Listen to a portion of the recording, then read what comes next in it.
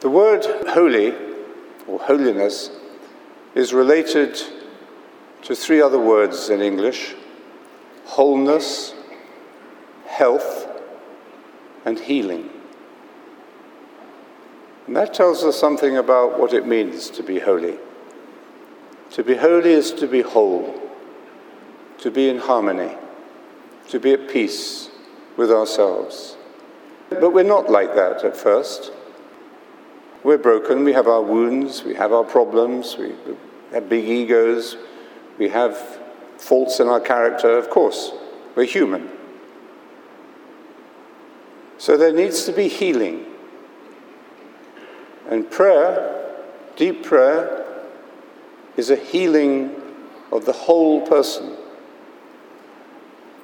And it leads us to that health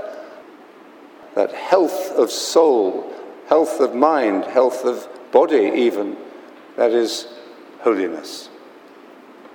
It arises from a way of life, not by reading, not even by studying or doing things, listening to talks. It arises from a way of life that is turned towards others, towards God, a way of life that liberates us from our self-fixation, from our self-seeking, from our egoism, from everything that puts us in a prison, everything that Jesus came to free us from. I mentioned the Dalai Lama earlier. And sometimes we can learn something about the real meaning of our own tradition by learning something from other traditions. At about the same time as Thomas Aquinas, there was a great Buddhist Indian teacher called Shantideva. He wrote a book called A Guide to the Bodhisattva Way of Life. I've always felt that this book was influenced by Christian thinking and by the gospel, which of course had been well established by that time. And in this book he describes a way of life which is not about seeking our own enlightenment or our own holiness, but it's a way of life that is committed intentionally to benefit other people, be of benefit to all beings. Love one another, Jesus said. Holiness is other-centered, taking the attention off ourselves. Why? Because God is other-centered. God is turned towards us, towards creation. In the doctrine of the Trinity, which is the Christian way of trying to understand or describe what God is like, we have this image of the three persons of the Trinity who are turned towards each other. The Father turned towards the Son in absolute attention, absolute love. And the Son turned towards the Father in reciprocating that love, returning that love.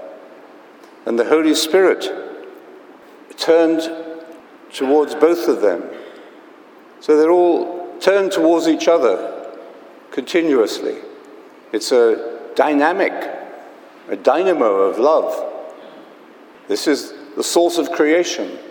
We are created by love and for love. And the purpose of human existence is not less than to become like God. That's why the scripture says, "Be holy as I am holy." In the first letter of Peter, "Just as he who called you is holy, so be holy in all you do. For it is written, 'Be holy, because I am holy.'" This is our destiny. This is our meaning.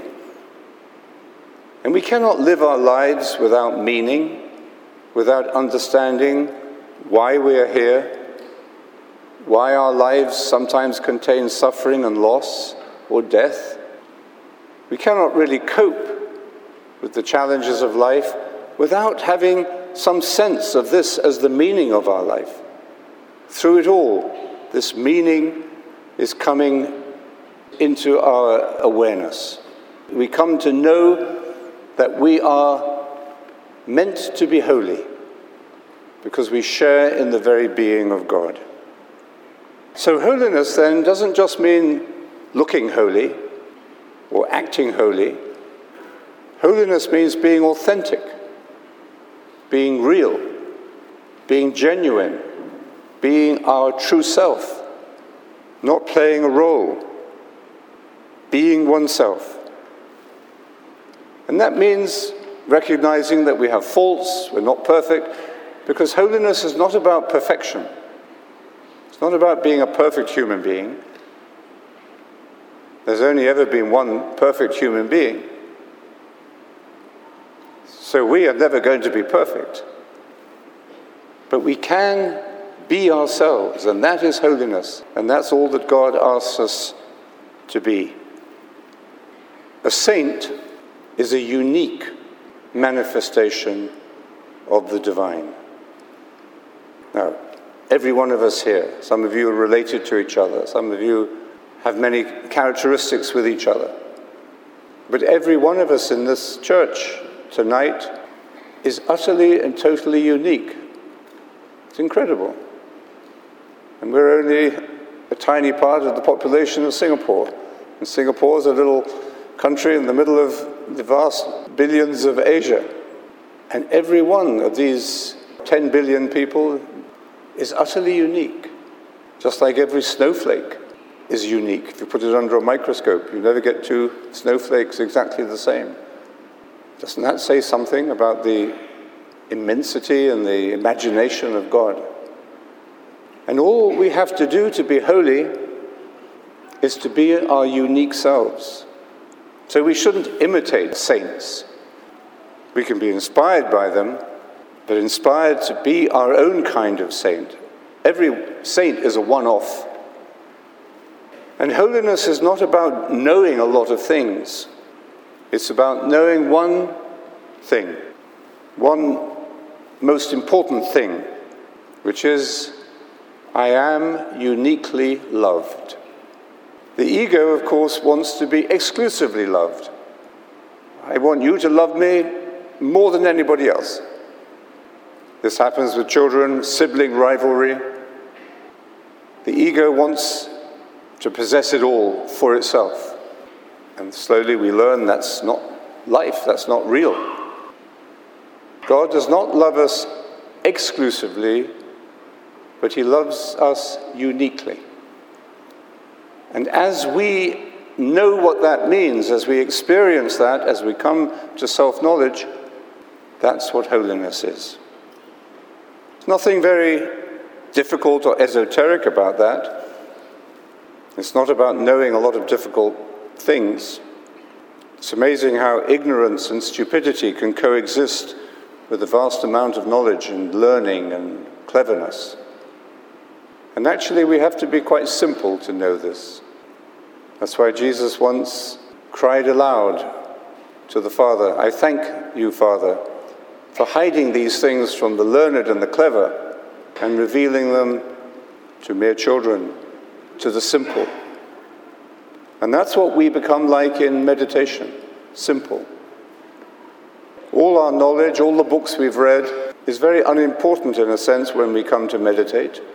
Of course it's important, but it's not important when we meditate. All that matters when we meditate is that we know who we are, that we are uniquely loved by God as we are, with all our faults and failings.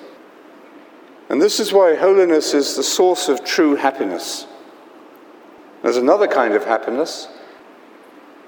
We live in a world in which many people believe that happiness consists in getting what you want, even if it's on credit. But that's the happiness of endorphins. Endorphins are these hormones, these chemicals that are secreted in the brain. Certain things can produce these endorphins. Things like exercise, things like chocolate. Chili peppers release endorphin. So does wine, and sex, and laughing. And actually, the scientific research shows us that so does meditation. So meditation makes you happy. But the true happiness that Jesus refers to in the Beatitudes, happy are the poor in spirit, happy are the pure of heart, that happiness is not the happiness of the endorphins. Endorphins interact with opioid receptors in the brain, and that's why they reduce our perception of pain, like morphine or codeine act in the same way. But the happiness that comes through the Beatitudes, the happiness that comes through deep prayer, is different. We also know from research that if you have endorphins for too long, and you get addicted to endorphins, to the happiness that comes from shopping, for example, or any of those other things, too many endorphins makes you anxious. You begin to fear this can't last. You begin to fear that something bad is going to happen. So that kind of happiness isn't really happiness, and it doesn't last. The brain itself rejects it. The happiness of the Beatitudes is holiness. The Greek word for happy are the poor in spirit, is makarios, which can also be translated as blessed or holy. Happiness is the holiness of the spiritual journey.